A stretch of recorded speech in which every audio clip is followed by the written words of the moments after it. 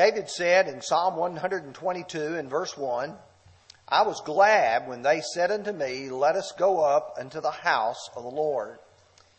I thought about as I sat in the audience this morning, and we were singing Each Day I'll Do, one of my favorite songs, the beautiful blending of voices, how wonderful it is to be able to gather together as Christians and to sing praises to God and encouragement to one another.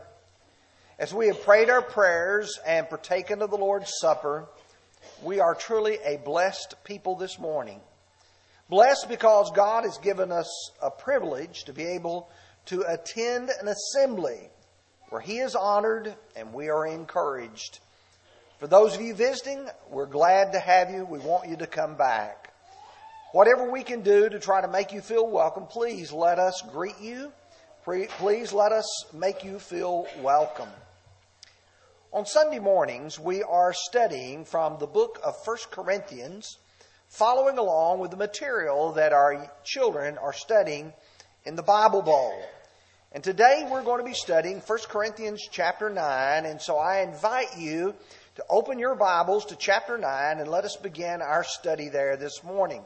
We're going to talk about the defense and the discharge of gospel preaching. As you begin the book of 1 Corinthians, you realize preaching is incredibly important because Paul says 14 times something about preaching. You begin in chapter 1 in verse 17, and you realize that Paul was assigned the obligation of preaching. He said in chapter 1 verse 17, For Christ did not send me to baptize, but to preach the gospel, not with words of wisdom, lest the cross of Christ should be made of no effect. Paul was saying, God sent me to preach. We learn from chapter 1 in verse 21, that was God's plan for saving man.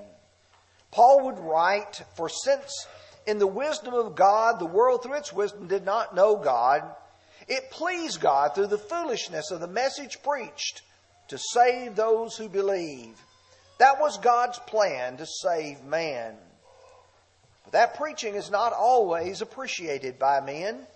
In fact, there are various people who have various ideas about the message of the gospel of Christ. And Paul would write, But we preach Christ crucified, to the Jews a stumbling block, but to the Greeks foolishness. When you think about the cross, preaching Jesus on a cross, the Jewish people looked at that and said, we cannot visualize a Savior who dies. And when you preached about a resurrection of the dead, Jesus crucified, raised in glory, to the Greeks, that was nothing more than foolishness. And then finally, it's based upon God's wisdom, not upon man's.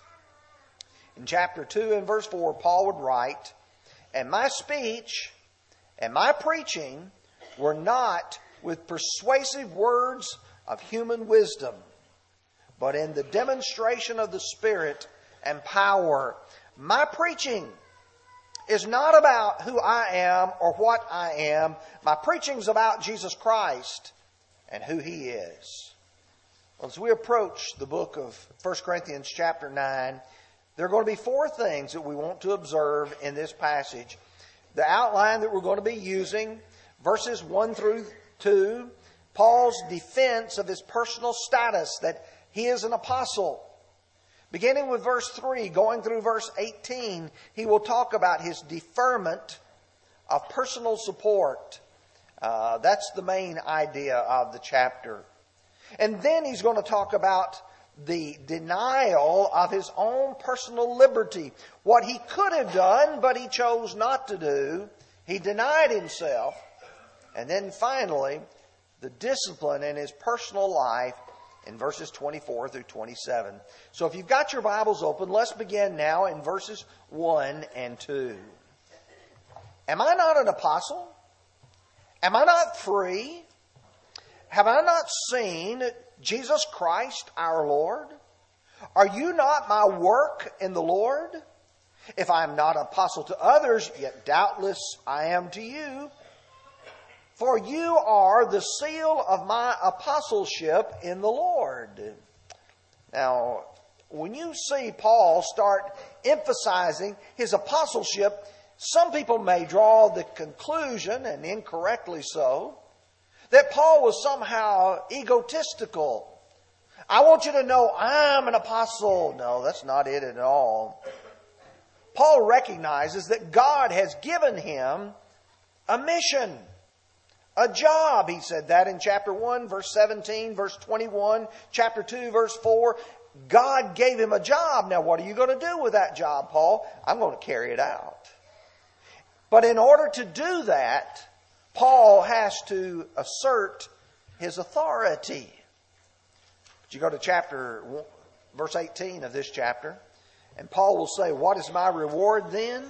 That when I preach the gospel, I may present the gospel of Christ without charge, that I may not abuse my authority in the gospel.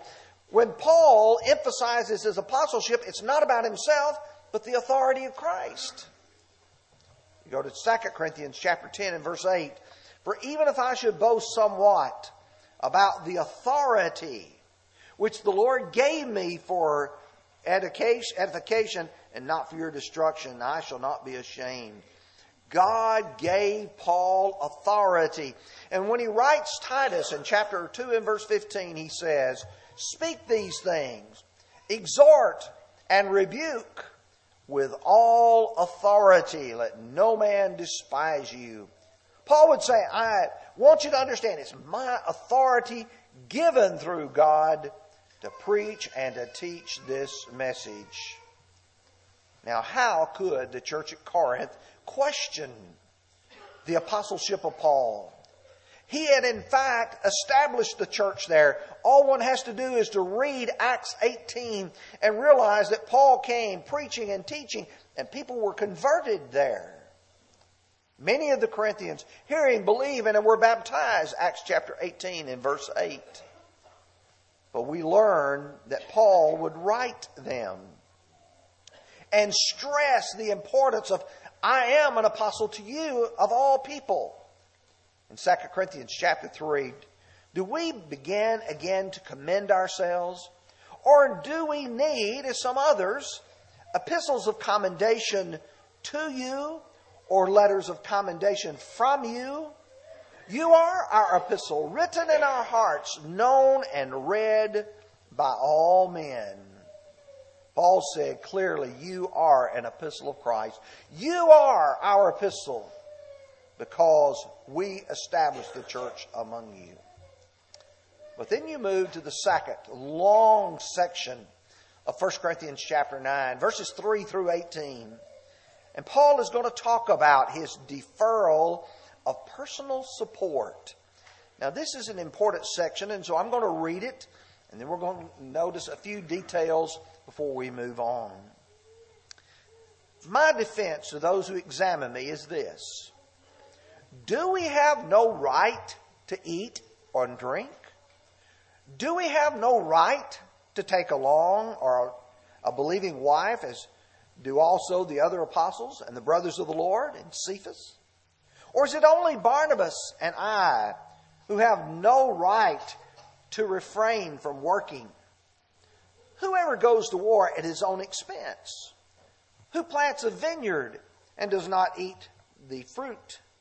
Or who tends a flock and does not drink the milk of the flock? Do I say these things as a mere man, or does the law also say the same also? For it is written in the law of Moses, you shall not muzzle an ox when he treads out the grain. Is it the oxen that God is concerned about? Or does he say it for our sakes altogether? For our sakes, no doubt, this is written, that he who plows should plow in hope, and he who threshes in hope should be a partaker of the hope. If we have sown spiritual things for you, is it a great thing if we reap your material things? If others are partakers of this right over you, are we not even more? Nevertheless, we have not used this right, but endure all things, lest we hinder the gospel of Christ.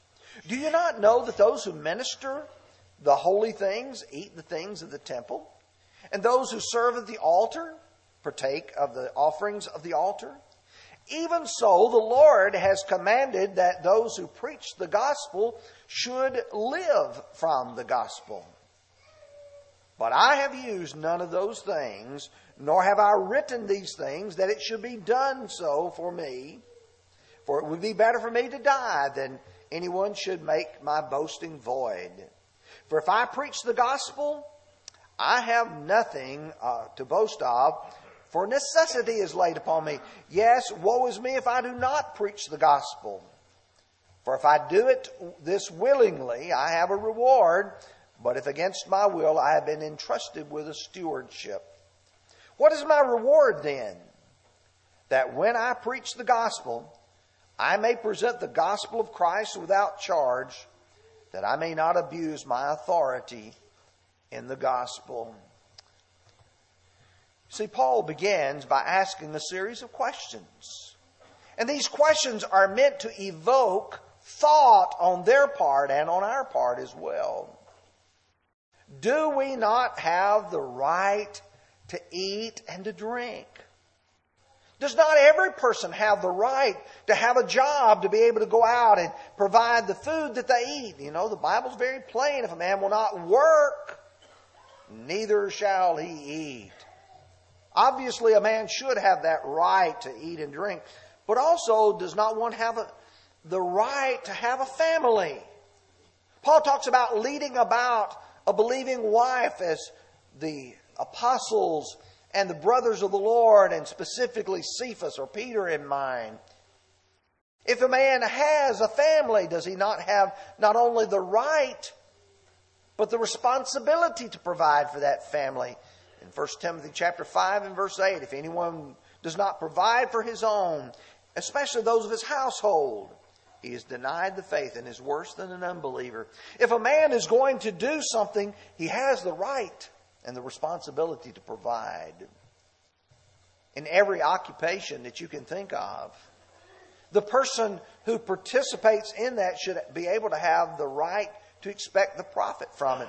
If a man's going to be a soldier, he has the right of expectation that someone will provide for him his armament, his weapons of war, but not only that, his ability to eat and to be able to be clothed and have a place to stay.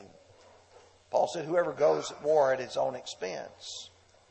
And then Paul speaks about the farmer who plants a vineyard, and what does he eat? He eats the fruit of that vineyard. Here's a man who is a shepherd, and he drinks the milk of the flock. Even the Old Testament taught that. You don't muzzle the ox while he treads out the grain. That ox is going around and around. And Paul asks a real significant question. Is it the oxen that God is concerned about? Well, you'd say, well, yes, he wants the oxen to have something to eat. Well, why did he write it? The oxen don't read the Scriptures. You and I read the Scriptures. And the purpose is to teach us a lesson that that ox that is treading out the grain deserves to be able to eat from it. Those of us who are working, and then he will talk about those men who serve in the temple. And they offer the sacrifices. And he said the priest and those who offer those sacrifices partake of them as well. But you come to the New Testament. And Jesus himself teaches exactly the same thing. When he sent the disciples out on the limited commission in Matthew chapter 10, he said in verses 9 and 10, provide neither gold nor silver nor copper in your money belts, nor a bag for your journey, nor 2 tunics, nor sandals, nor staffs, for a worker is worthy of his food. The Lord is saying that those who work and serve in that capacity have the right to be supported. And thus it is not greed, nor is it sin, for a person who preaches the gospel to have some expectation of being supported by that. But twice in this passage, Paul says, I didn't take advantage of that right. I didn't take money from you. In fact, here's what he did. In Corinth, he made tents. You read in Acts chapter 18, verses 1 through 3, about Paul leaving Athens, coming to Corinth. He finds a Jew there, Aquila, wife Priscilla. And it says in verse 3, so because he was the same trade, he stayed with them and worked. By occupation, they were tent makers. Paul, when he came there, decided to take time to stop from preaching to be able to work to provide for his own needs. Now, that wasn't the only way Paul did it, because he tells us in 2 Corinthians chapter 11 and verse 8, he said, I robbed other churches taking wages from them that I might minister to you. You want you to understand, Paul sometimes worked himself, sometimes other people supported him, but the Corinthians did not do so. It was a right not exercised. And so he deferred. I'm not going to take it from you. I will take it or get it some other way. Now, this is all going to tie together. That brings us to his denial of his own personal liberty. Now, this is, in my judgment, where the message starts drawing to a crescendo. Here's why Paul's doing what he's doing. For though I am free from all men, I have made myself a servant to all, that I might win the more. And to the Jews I became as a Jew, that I might win the Jews. To those who are under the law as under the law, that I might win those who are under the law. To those who are without law, as without law, not being without law toward God, but under law toward Christ, that I might win those who are without the law. To the weak I became as weak, that I might win the weak. Here's the phrase. It's just very, very valuable. I have become all things to all men, that I might by all means save some. Now this I do for the gospel's sake, that I may be a partaker of it with you. Now when you think about what Paul says here, he answers only to God. Paul does not answer to the Corinthians, nor does he answer to anyone else, because here he chooses what he will do. And what he does is to deny his own personal liberty for the good of others. You know, Jesus said if a man was going to follow after him, he had to deny himself and take up his cross and follow him. The idea of self-denial is a part of Christianity. It's a part of being a child of God and doing what God wants us to do. And Paul is demonstrating that in his life. And he had taught the Corinthians to do that. If you read the book of 1 Corinthians, you see Paul teaching them this in more than one occasion. Let me just draw attention to two. You go back to chapter 6. You have brethren who are defrauding one another. And Paul is addressing a situation where you have somebody who's doing the defrauding and somebody who's being defrauded. And he makes a statement which sort of catches us off guard. He said, why not rather take the wrong?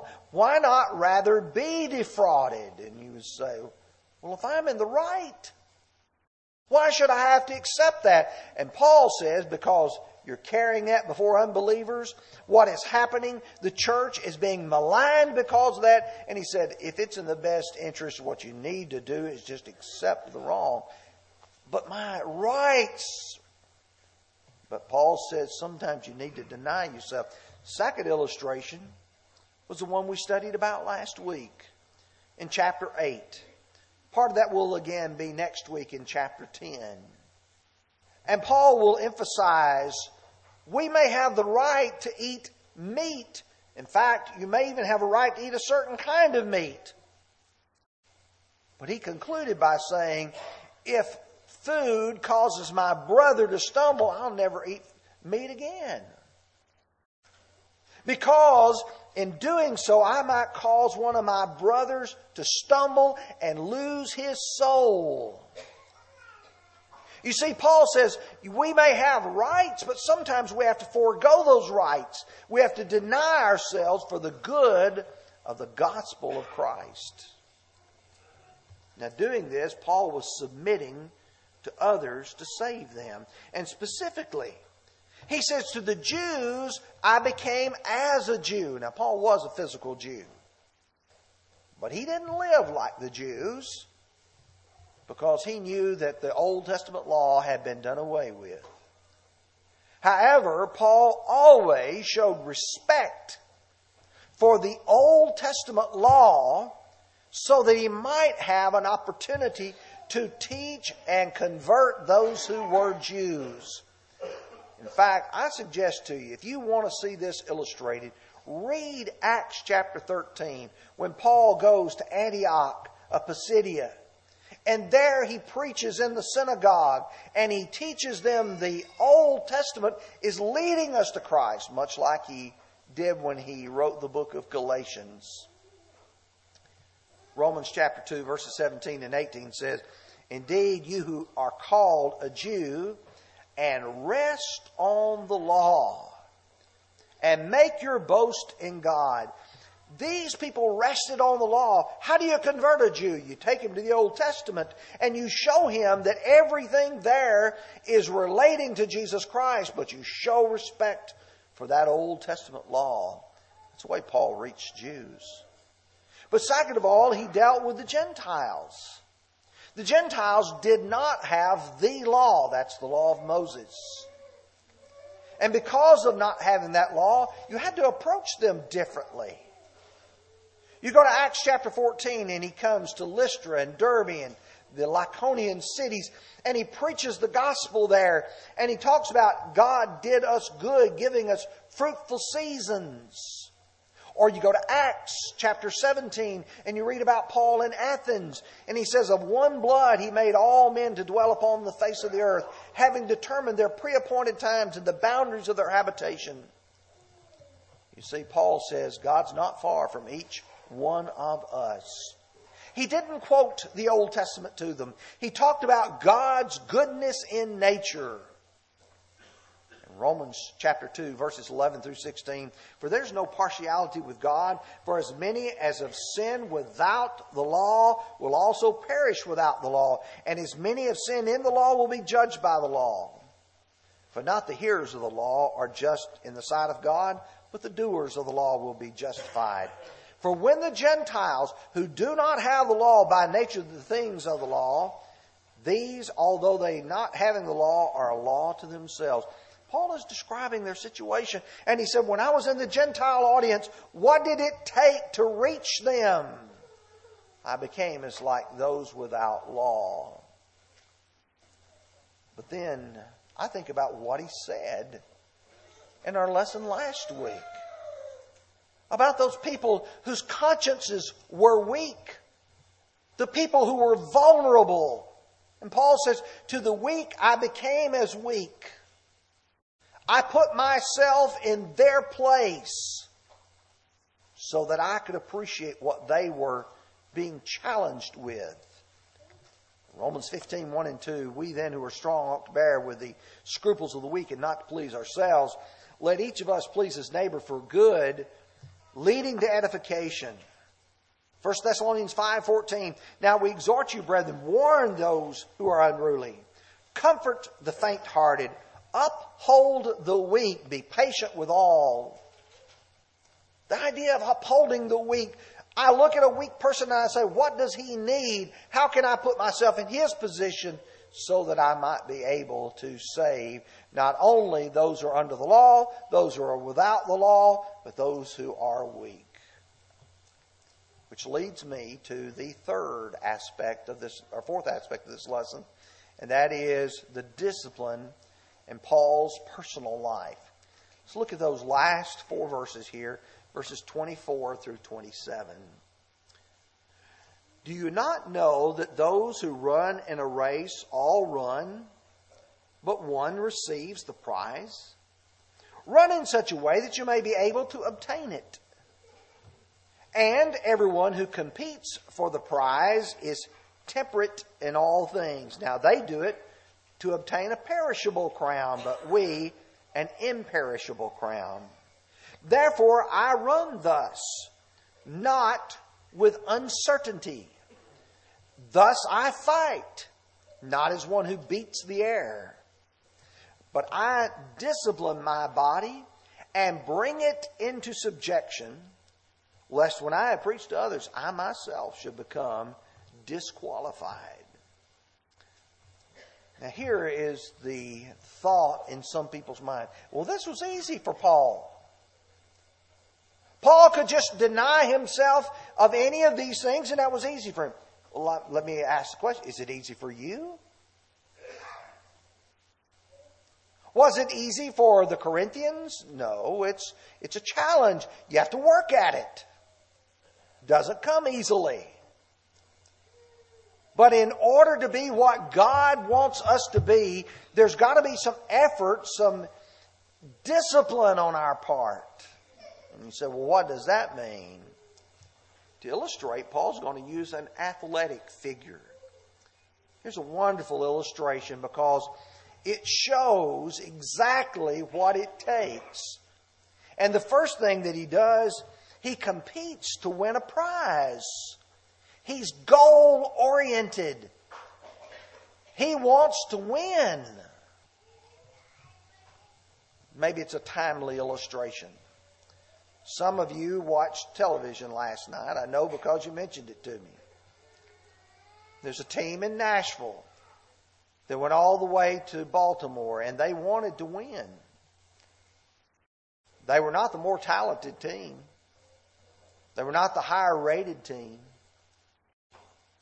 Those men wanted to win that game, and they put the effort out to do it. They competed because they wanted to win the prize. Now here's something interesting. Paul says they do it for a perishable crown. You know what kind of crown they wore? It was a weaving of greenery, garland, and to be placed on their head. It wouldn't be but a few days before all of the leaves and the vines would dry up, and pretty soon it'd be nothing. But the idea, we want to win. It's just a temporary win. You got to play again next week. And if you win, you got to play again after that. But Paul said, what we are pursuing is an imperishable crown. We're pursuing something that when you win, you've won. What we're talking about is the preaching of the gospel for the saving of the soul. That's what it's all about. But in order to do that, you've got to exercise some self-control. I look at some of those men like Mr. Derrick Henry. Big boy. Strong. But occasionally I see some men like him who have gotten out of the sport and a few years later and they look like me. They're a little bit on the pudgy side. Because they're no longer in training. They're no longer following a strict regimen of a diet. They're not working out at the gym every day trying to tone those muscles so that they can tote big 300-pound linemen along with them as they run. You see, when it comes to being a Christian, there's got to be some self-discipline, temperate, self-control. Oh yes, there's got to be a spiritual diet. The food that we eat, the nourishment that we draw from. Yes, you've got to be spending some time studying and learning God's Word. But there's got to also be the exercise of that. You nourish the body so the body is able to exhibit what it has been given. And so you put into practice what you learn. Hebrews chapter 5, verse 14. Those who by reason of use have exercises their senses to discern between good and evil. The exercise of it. But then he says, I don't run uncertainly. And I'm not like one who beats the air. I'm not swinging wildly. The blows that I'm seeing like a boxer slinging is to land those blows, to hit where you intend to hit. There's got to be some intentionality there. You've got to plan to do what you're going to do. You know, we're going to try to reach the world with the gospel. We can't just hope that it happens. We've got to have some plan in all of this. But then you get to the last part. The discipline of Paul's personal life. He said, I have to bring my body into bondage daily, lest after I preach to others, I should be disqualified. The preacher must practice what he preaches, or he's lost. You see, Paul is trying to persuade the Corinthians to put the gospel of Christ first and foremost in their lives. You think it's easy? No, it's not easy. It requires some self-denial, but I have to do that and have to do it daily. Because I don't want to be lost. I don't want you to be lost. Now here's the conclusion. Paul was devoted to seeing everyone have an opportunity to hear the gospel. He believed in the Great Commission. Go into all the world and preach the gospel to every creature. Mark 16 verse 15. He believed that you should go and make disciples of all nations, baptizing them in the name of the Father, the Son, and the Holy Spirit, and teaching them to observe all things I have commanded you. And lo, I'm with you always, even to the end of the age. Matthew chapter 28, verses 19 and 20. He believed that. We ought to be willing to make some sacrifices for the furtherance of the gospel. That means when occasions present itself, do I please myself, do what I want to do, or do I stop and say, I need to talk to this person or that person, my family, my neighbors, my friends, my loved ones, to save their soul. It's a matter of priorities. Our wish should be the same as God's. And Paul wrote Timothy in 1 Timothy 2 and verse 4, who desires all men to be saved and to come to a knowledge of the truth. See, we're about to sing the invitation song. And God wants you to be saved. This congregation wants you to be saved. It is the Lord's personal invitation. Matthew chapter 11, verse 28. Come unto me, all you who labor and are heavy laden, and I will give you rest. Take my yoke upon you and learn of me, for I am meek and lowly in heart, and you shall find rest unto your souls. For my yoke is easy and my burden is light. The Lord calls us to do is to believe in Him. Repent of the sins that we have committed. Confess our faith in Him and be baptized. Yes, that's a part of the Lord's plan. The baptistry is ready. If your heart is ready, why not make a decision this morning? If you're a Christian and you've sinned in your life and you want to be restored, now's the time to come home.